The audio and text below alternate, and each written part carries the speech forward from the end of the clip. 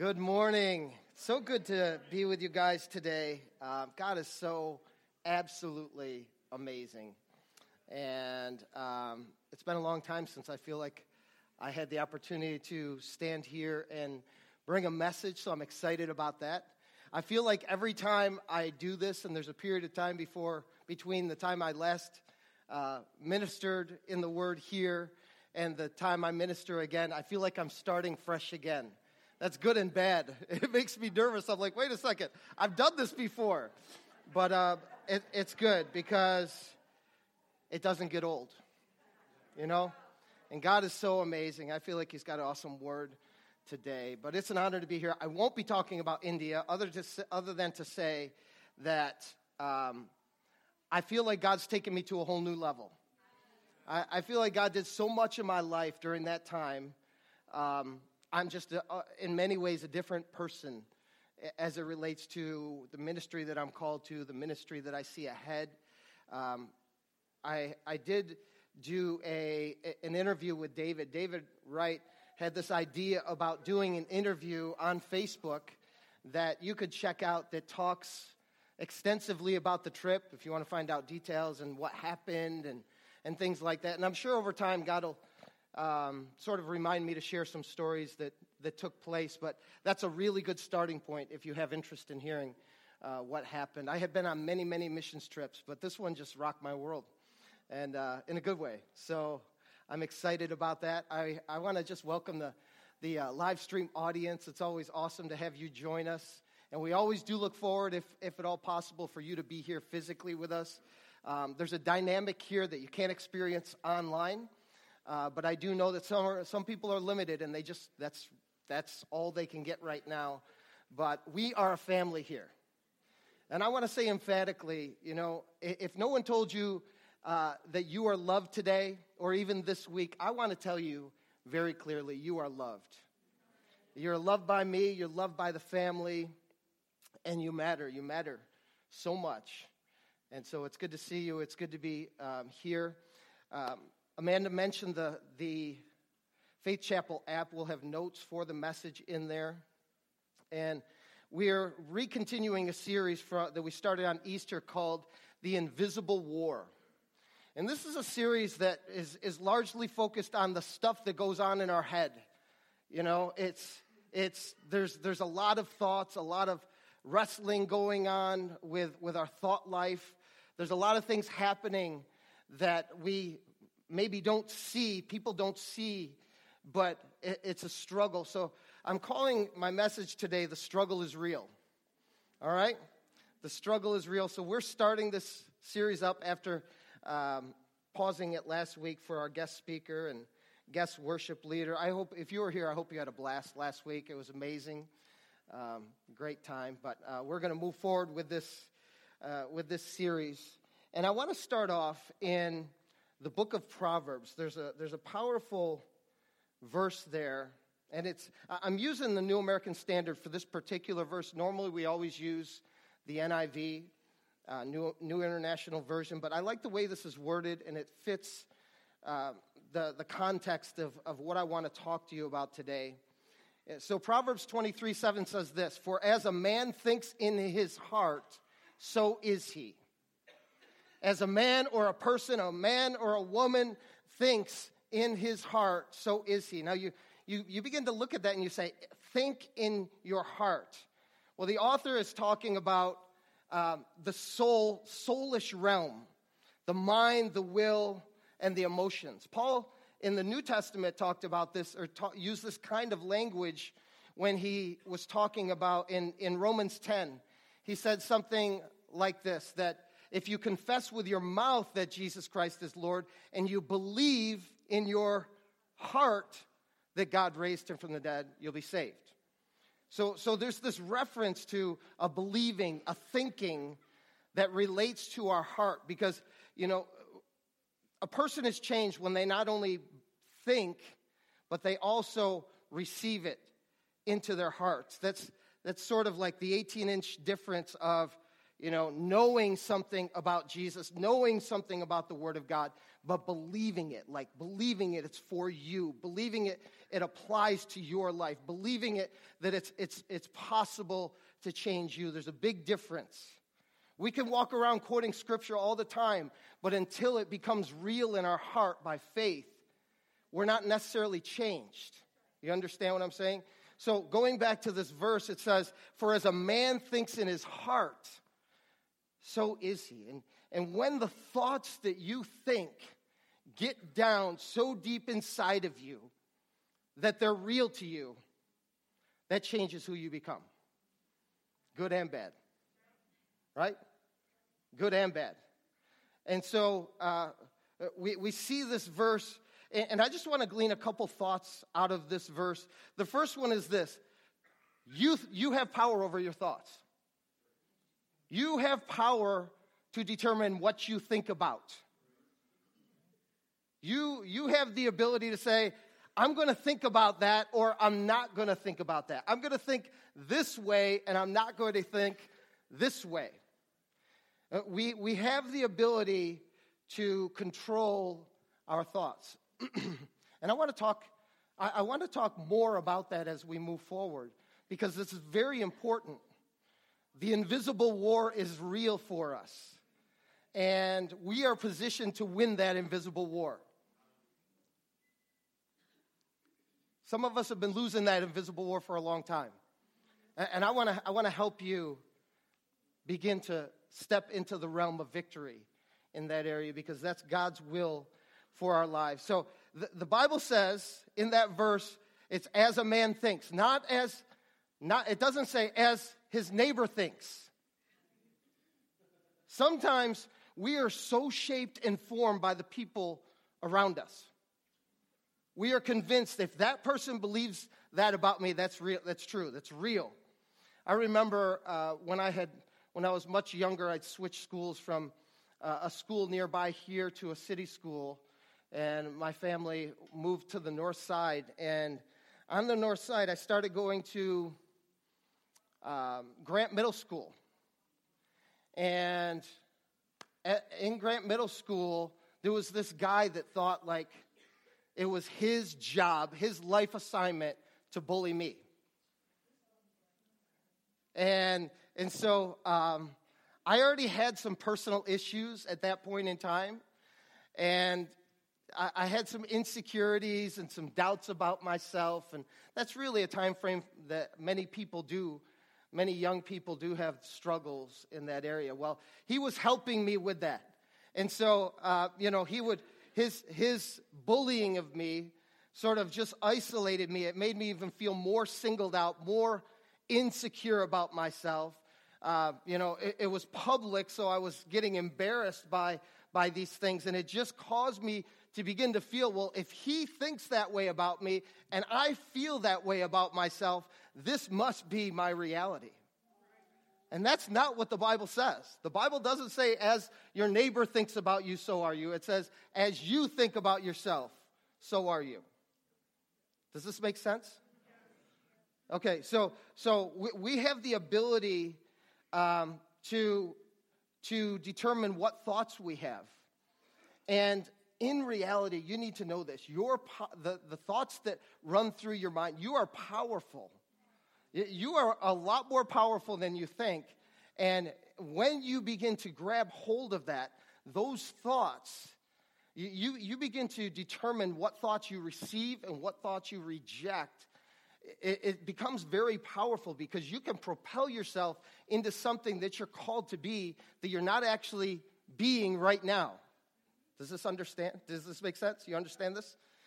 By the way, I heard someone's volume on their phone because they shared the message on Facebook, and I want to encourage you to do that. Thank you. That happens to me every time I share the message, but it's good. We want to share the live stream message if you've liked Faith Chapel on Facebook, because it just uses technology to multiply the impact even throughout the world, because people have access to the messages that we're sharing.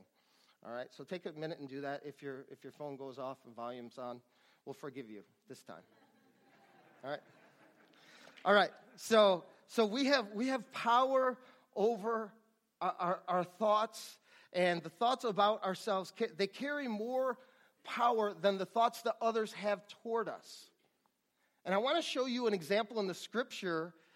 Do you remember when Jesus, if you've read the Gospels or been around and heard some of the Gospel stories, there was a time that Jesus he had stepped into his ministry and what God was calling him to do and accomplish. Jesus was now doing the ministry. He was at least 30 years old at this time. And as he's doing the ministry, came a period of time where he went back to his hometown. And in his hometown, he was teaching in the synagogues, the churches of that day. And in his teaching, people were astonished at the revelation that he was sharing and the miracles that they had heard been taking place in his life. But then all of a sudden, something turned. Something changed. And they began to see him differently. They said, wait a second, isn't this like Mary and Joseph's son? Isn't this the guy that, built my kitchen table and chairs? He's the carpenter guy. My kids ran the streets with him. This is that guy, right? And the Bible says eventually they became offended at him.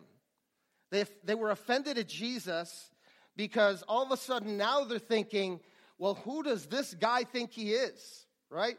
Who does he think he is? And the Bible says that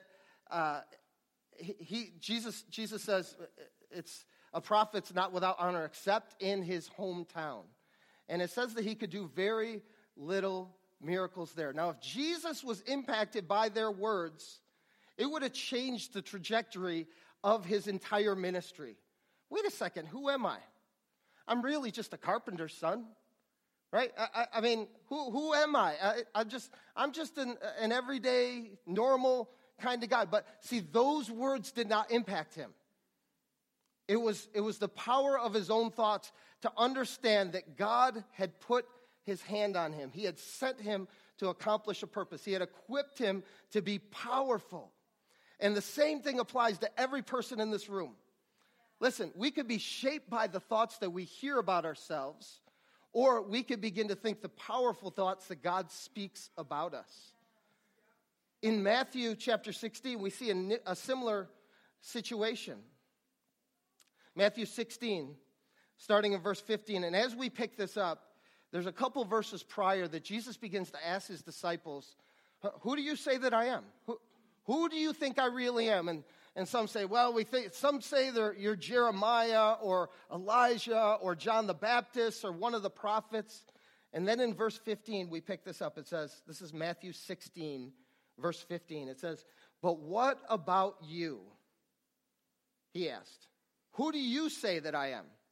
And Simon Peter answered, you are the Messiah. You're the Son of the living God. Jesus replied, blessed are you, Simon, son of Jonah, for this was not revealed to you by flesh and blood, but by my Father who is in heaven. I want you to see something very powerful here. Jesus always pointed to the words of his Father to determine who he really was. Flesh and blood didn't reveal this to you, but my Father, because I've heard my Father say this to me. My Father's told me this. My Father told me what my mission is. I know what my mission is. I know what I'm here to accomplish, and I'm doing it. No, I'm not Elijah and John the Baptist and Jeremiah or the prophets. Those are great people, but that's not who I am. That's not my mission. I'm here to accomplish the mission my Father gave me. You see, he wasn't shaped by the opinion of others. He kept his focus on the words that his Father spoke about him. And that's really powerful. Now, I want to get to the main passage that I'll share in our next few minutes together. And that is in 2 Corinthians chapter 10, verses 3 through 5. This is a passage traditionally known as a passage about spiritual warfare, about your thought life and how you're called to deal with that. In 2 Corinthians chapter 10, Paul's writing to the Corinthians, And he was having a lot of trouble with them. They were being misled by false teachers, and they were beginning to question his authority, his authenticity, and all this. So he's in the process of defending himself. But he's recognizing, even in his writing, that, wait a second, this is warfare. There's something bigger than just your opinion and your opinion about me. This is the enemy at work in the big scheme of things. And so I want to just get right out there that, when we deal with the thoughts that go through our minds, some surveys or some information out there says that you could have up to 60,000 thoughts per day. And largely, a lot of them are negative, and they're our own negative thoughts.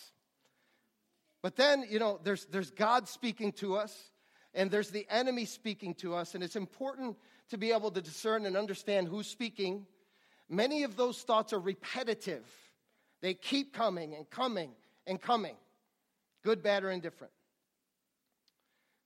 And so Paul is addressing the spiritual element of these thoughts, okay?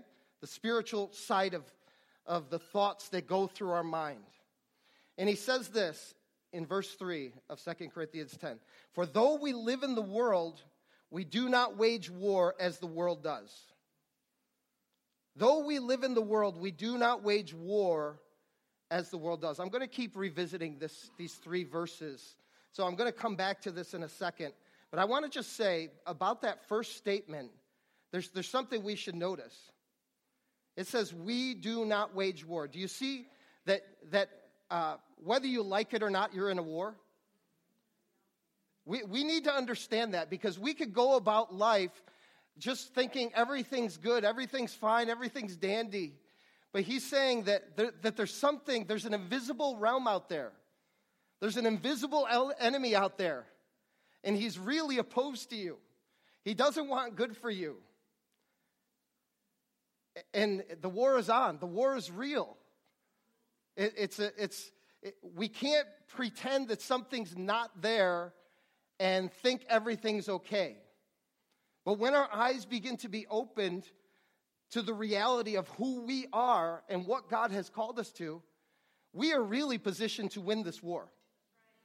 Right? We don't have to be a victim in this war. Ignoring it will ultimately lead you to be a victim.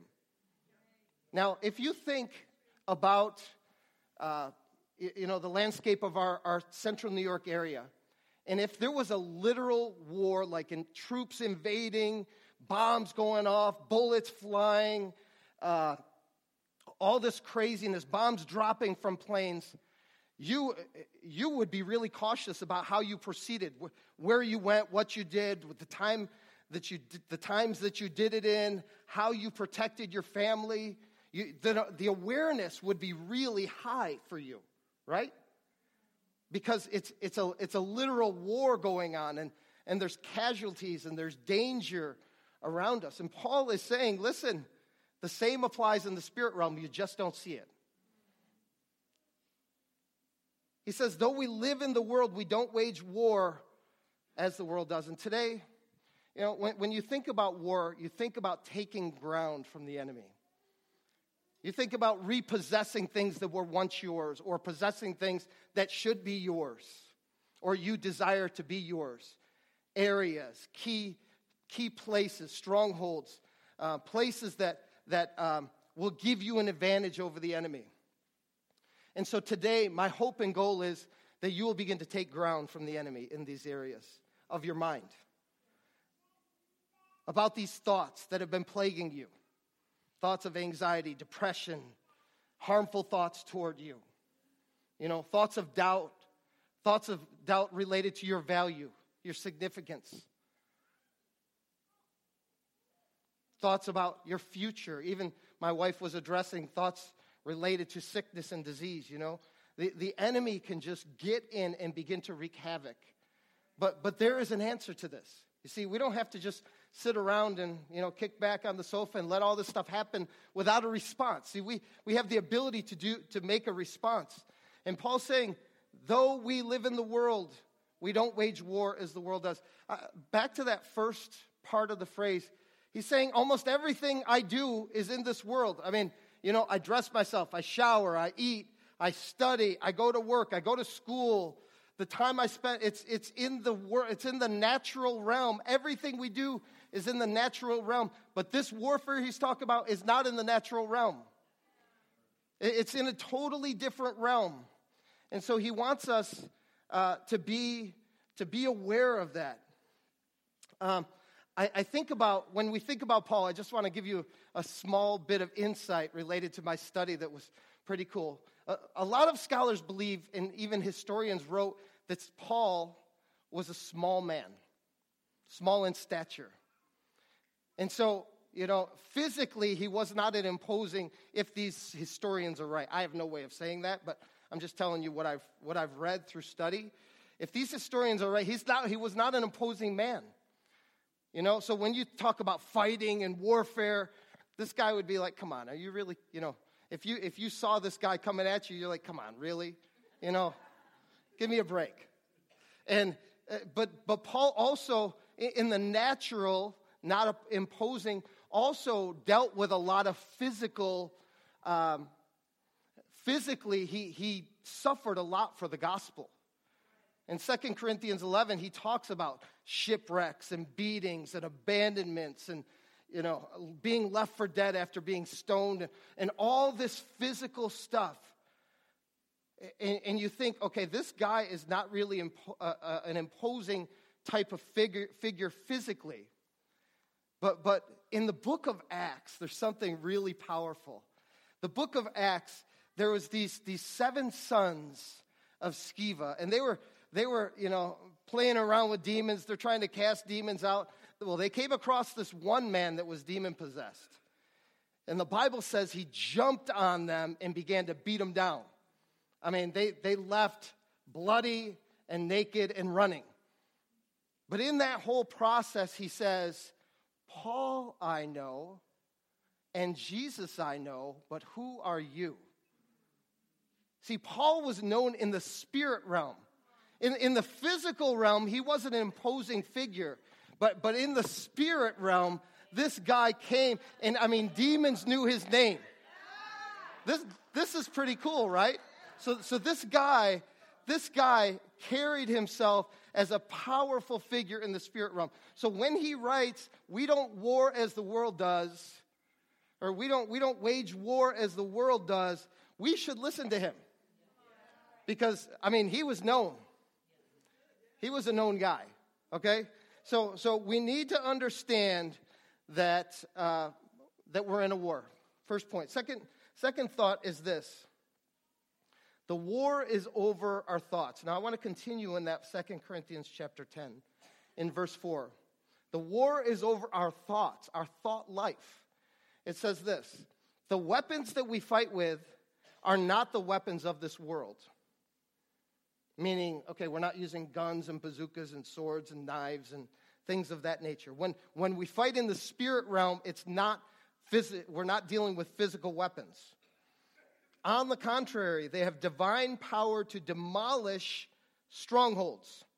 We demolish arguments and every pretension that sets itself up against the knowledge of God, and we take every thought to make it obedient. We take captive every thought to make it obedient to Christ.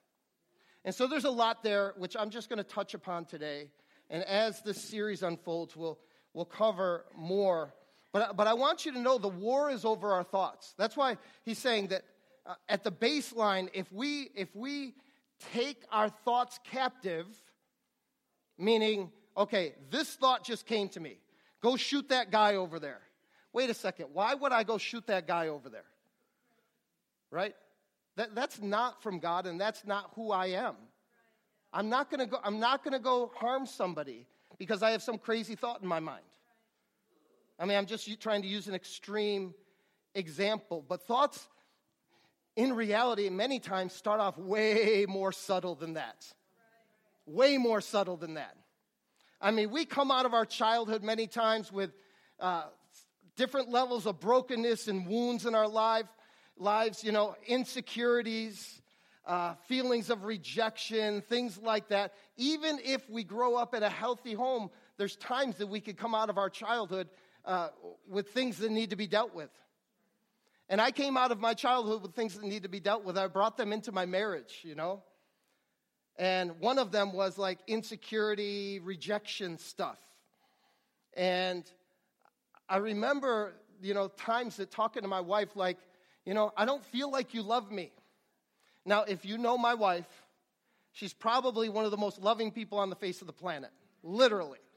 So this was like these thoughts kept coming to me for whatever reason, you know, because maybe I expected something that didn't happen or whatever. Now, let me just be very clear. What I'm saying to you is no reflection of my wife's love. She's an amazing woman.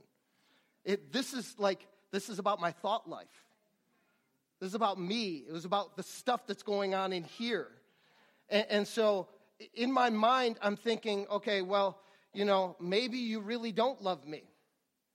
And, you know, after a while, after dealing with my own issues, I mustered up enough boldness to tell her that. But I thought it for many, many months before I told her that, you know? Because we just sit on our thoughts and we let them stew and we believe them and they keep coming. See, the enemy has a way to get in and play with the areas that we are insecure, are broken in.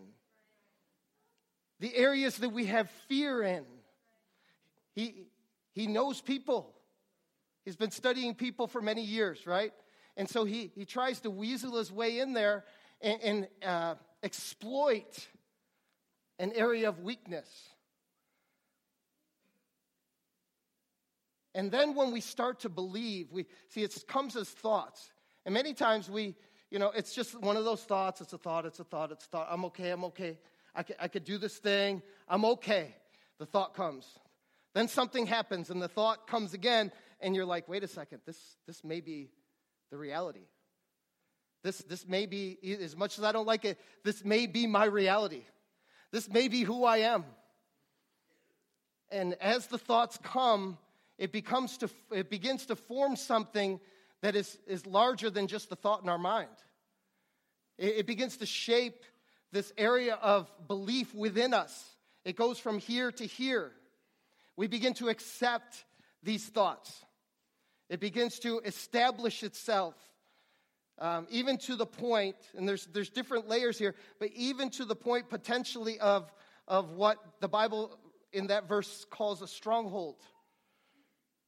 A stronghold is something that it's almost like it came from, in the Old Testament it was used, carried the idea or the connotation of a fortress. And back then when they wanted to prevent enemy attacks, there were thick walls, high walls that were built up that would prevent the enemy from coming in.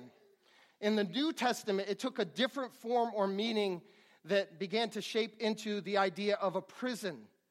Again, a protective area, but the concept was instead of preventing people from getting in, it's more like keeping people captive so they can't get out. And this happens in your entire belief system. You become captive to something. And no matter what, it's like it's now who you are. It begins to shape an identity of who you are. Because, the thoughts come, and then they're believed, they're accepted, they're reinforced by additional thoughts.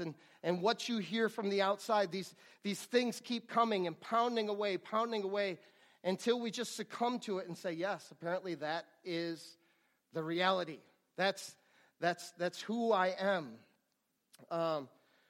And I don't know about you, but listen, in our homes, we wouldn't want, if there was an unwelcome guest that came to your home, you'd find a way to get them out, wouldn't you? Right?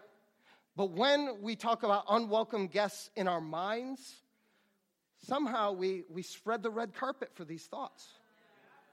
We don't choose to drive them out. It's almost like you're welcome. Hey, come make yourself at home. What's mine is yours. Just have your way. Do your thing. Just do what you got to do there. And for whatever reason, we become very passive about these lies. Let me just say, Jesus called Satan the father of lies. He was a liar from the beginning. And so many of these thoughts, almost all of these thoughts, are formulated from the foundation of a lie. That he tries to, through constant pounding, get us to believe and accept. Until it forms something in us that is very powerful and shapes who we become. It shapes not only our thought life, but our actions as well. It puts a lid on the destiny that God has for us. It keeps us from stepping into the reality of who God has called us to be. And again, maybe for you, these thoughts started when you were a child. And, again, a thought, maybe it was something your parents said or someone significant in your life said to you. It just starts there. And then for whatever reason, things happen until you begin to believe it. And you hear that over and over and over again as a lie until it becomes who you really are. And we're going to take ground from the enemy. We're not going to allow this stuff to continue. Because God has called us to be free. He says, it is for freedom that Christ has set us free. He doesn't want us captive or imprisoned. He doesn't want us believing something about ourselves that he doesn't believe about us. Right? He wants us to be free. And very quickly, I just want to close with a verse or two. There's much more that will continue through this series. But I want to close with a verse or two so that you don't leave like in a point of saying, okay, well, he pointed out that I've got problems, and now he closed the sermon. I want to give you help, okay? Okay. I want to help you move forward. So here's the last point, and we will break this down a lot more in the future. But listen, we have access to victory over our thoughts. We're going to talk about the weapon. What are those weapons of our warfare? What do they look like? How do we use them? What happens? But let me just tell you that we have access to victory over our thoughts. Two very quick verses.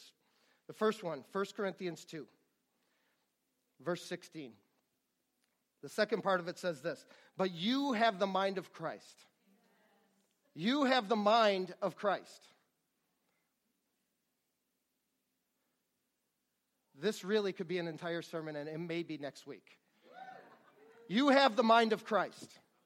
When you were born again, God implanted his DNA, his ability to think the way he thinks into you. There's something powerful about that. And not only do you have the mind of Christ, but you are seated with Christ in heavenly places. So now, if we're seated, if our spirit man is seated with Christ, and I'm thinking the way Christ thinks, I could look down on this little piddly mess of thoughts that are running through my physical body and say, wait a second, that's not God. That's not God's best. Right? I mean, he's positioned us in a place of authority and victory. He's positioned us in a place to think the way he thinks. And we have to take some steps to do that. It's not automatic, but we can have God thoughts constantly. We can train ourselves to think the way God thinks because he's already put it in our DNA and who we are. He's made us like Jesus. It says that we're his younger brothers and sisters, right? I mean, he's transformed us. We are not the same people we used to be. But sometimes we view ourselves. We look at a mirror and we view ourselves the same. We're not the same. And the enemy wants to convince you that you're really no different than you used to be. We have the mind of Christ. We have the mind of Christ. Another verse I'll share with you. There's a couple more, but let's just go for Philippians 4:8. Philippians 4:8. Here's just one way that we begin to deal with our thought life. This is what Paul says to the Philippians. This is after he says, be anxious for nothing. If you struggle with anxiety, check out Philippians 4, 6, 7, and 8. But I'm only going to share with you 8, right? I'm going to share with you Philippians 4, 8. But there is a way to not be anxious. There's a way to not be drowned in anxious thoughts. There's a way to walk in victory over anxiety. But here Paul says this, finally, brothers and sisters, whatever is true and noble, whatever is right, whatever is pure, whatever is lovely, whatever is admirable, if anything is excellent or praiseworthy, think about such things. You see that? Think about the things that are worth thinking about. And switch your thinking away from the things that are not adding value to your life, that are destructive to you, destructive about you, that are tearing you down. Choose to fix your mind on those things. This is what Paul's saying. We can control the thoughts that go through our mind. And we could reject or take captive, Paul says, the thoughts that we should not entertain any longer. We're taking ground. I'm telling you, man, the enemy has had a heyday, but his day is over. His day is over. Would you stand to your feet? I know that there's probably people in this room today as I close, and I'm going to close in just a moment, that your thought life, I mean, if you were to be truthful, your thought life may not even, in your mind, may not even be able to be any worse than it is right now. And I'm not talking about dirty thoughts. I'm not talking about that, although God can give you victory over any thoughts, okay? And there's no condemnation. He wants everyone who is captive to be free. But you may be here today and you're thinking, I am totally ruled by these thoughts that race through my mind. I want to encourage you to come up and receive prayer. We'll be here. We'll have the ministry team here that would love to pray for you and believe with you. But we're gonna draw a line in the sand. We're going to begin to move in a direction that leads us to victory. And Paul writes in other portions of his scripture, I don't want you to be ignorant of the enemy's schemes. His scheme is to get you to believe something that is not true. Right? And so we're going to choose to focus on the things that are true. And like Paul said, lovely and of good reputation. And things that are good, that are going to build us up and bring life to our situation. Also, if you're here today and you've never surrendered your life to Christ, I've been talking from the angle of we are born-again followers of Jesus Christ. But if you're here and you're not today, I would love to have a personal conversation with you. Would you be bold enough to just come talk to me after I dismiss this service? Maybe you have questions or doubts or concerns or fears. I would love to just have a conversation with you. You wouldn't be singled out or pointed out. But God loves you so much. He's made a way for you to be in right relationship with Him, free of guilt, condemnation, fear, shame. I mean, Jesus came to wipe away every sin. He loves you so much. But today, listen to me, today I want to challenge every one of you, whether you come for prayer or not, and we could have the ministry team come up. I want to challenge every one of you to decide in your heart, I'm going to begin to think about what I'm thinking about. My mind is not a freeway for the enemy to run his race on. I'm not going to let those thoughts continue to plague me, control me, rule me. I challenge you to, in your heart of hearts right now, just make that choice. I'm choosing to think differently. I'm choosing to stand up for what's going on here. Because I'm not going to give the enemy any more ground. Oh, the war is on. And we're going to go after what belongs to us. Amen? Let's pray together. Father, today we want to just honor you. We thank you, God, that, Lord, that you have made a way for us to walk in victory in this area. We don't have to be victims. We don't have to walk in defeat, doubt, anxiety, depression. We want to walk in and receive all that you've made available to us. We want to not only know about it, but we want to believe it in our heart of hearts, Lord. We want this to be real in our lives, God. Not just a concept, not just an idea, but a reality for us, God. So, Lord, I thank you that your ultimate desire is freedom. Your ultimate desire is to bring people who were captive and make them free. And Father, Lord, we just come against every lie of the enemy right now. I pray that you would counteract those lies with truth. We thank you for your amazing word. We thank you, God, that you are speaking to us, that you're not silent. You are speaking to us about the reality of who we are. And I give you praise for it. I bless your people today, God. I pray that you move, Lord. I pray that today is a day, Father, of new dimensions of freedom in every life, God. And I thank you, God, that you're doing what you want to do. We just trust you in that, God. That there's needs in this room, but you are moving. Whether it be in our thought life or any other area, you are moving. We declare that. And so, Father, Lord, each and every day, remind us, God, that we are taking a stand against what the enemy tried to steal from us in our thought life. We give you praise right now. We bless you in Jesus' name. God bless you guys. I want to just say a couple things as I'm closing here. You're dismissed. We have coffee in the atrium. You're welcome to enjoy fellowship out there. But if you're here to receive ministry, I want to just invite you to come, and I want us all to honor those who are here to receive ministry, okay? So as you're leaving, if you could do so quietly, that would be a great way to honor those who are here to receive ministry. God bless you guys. We love you.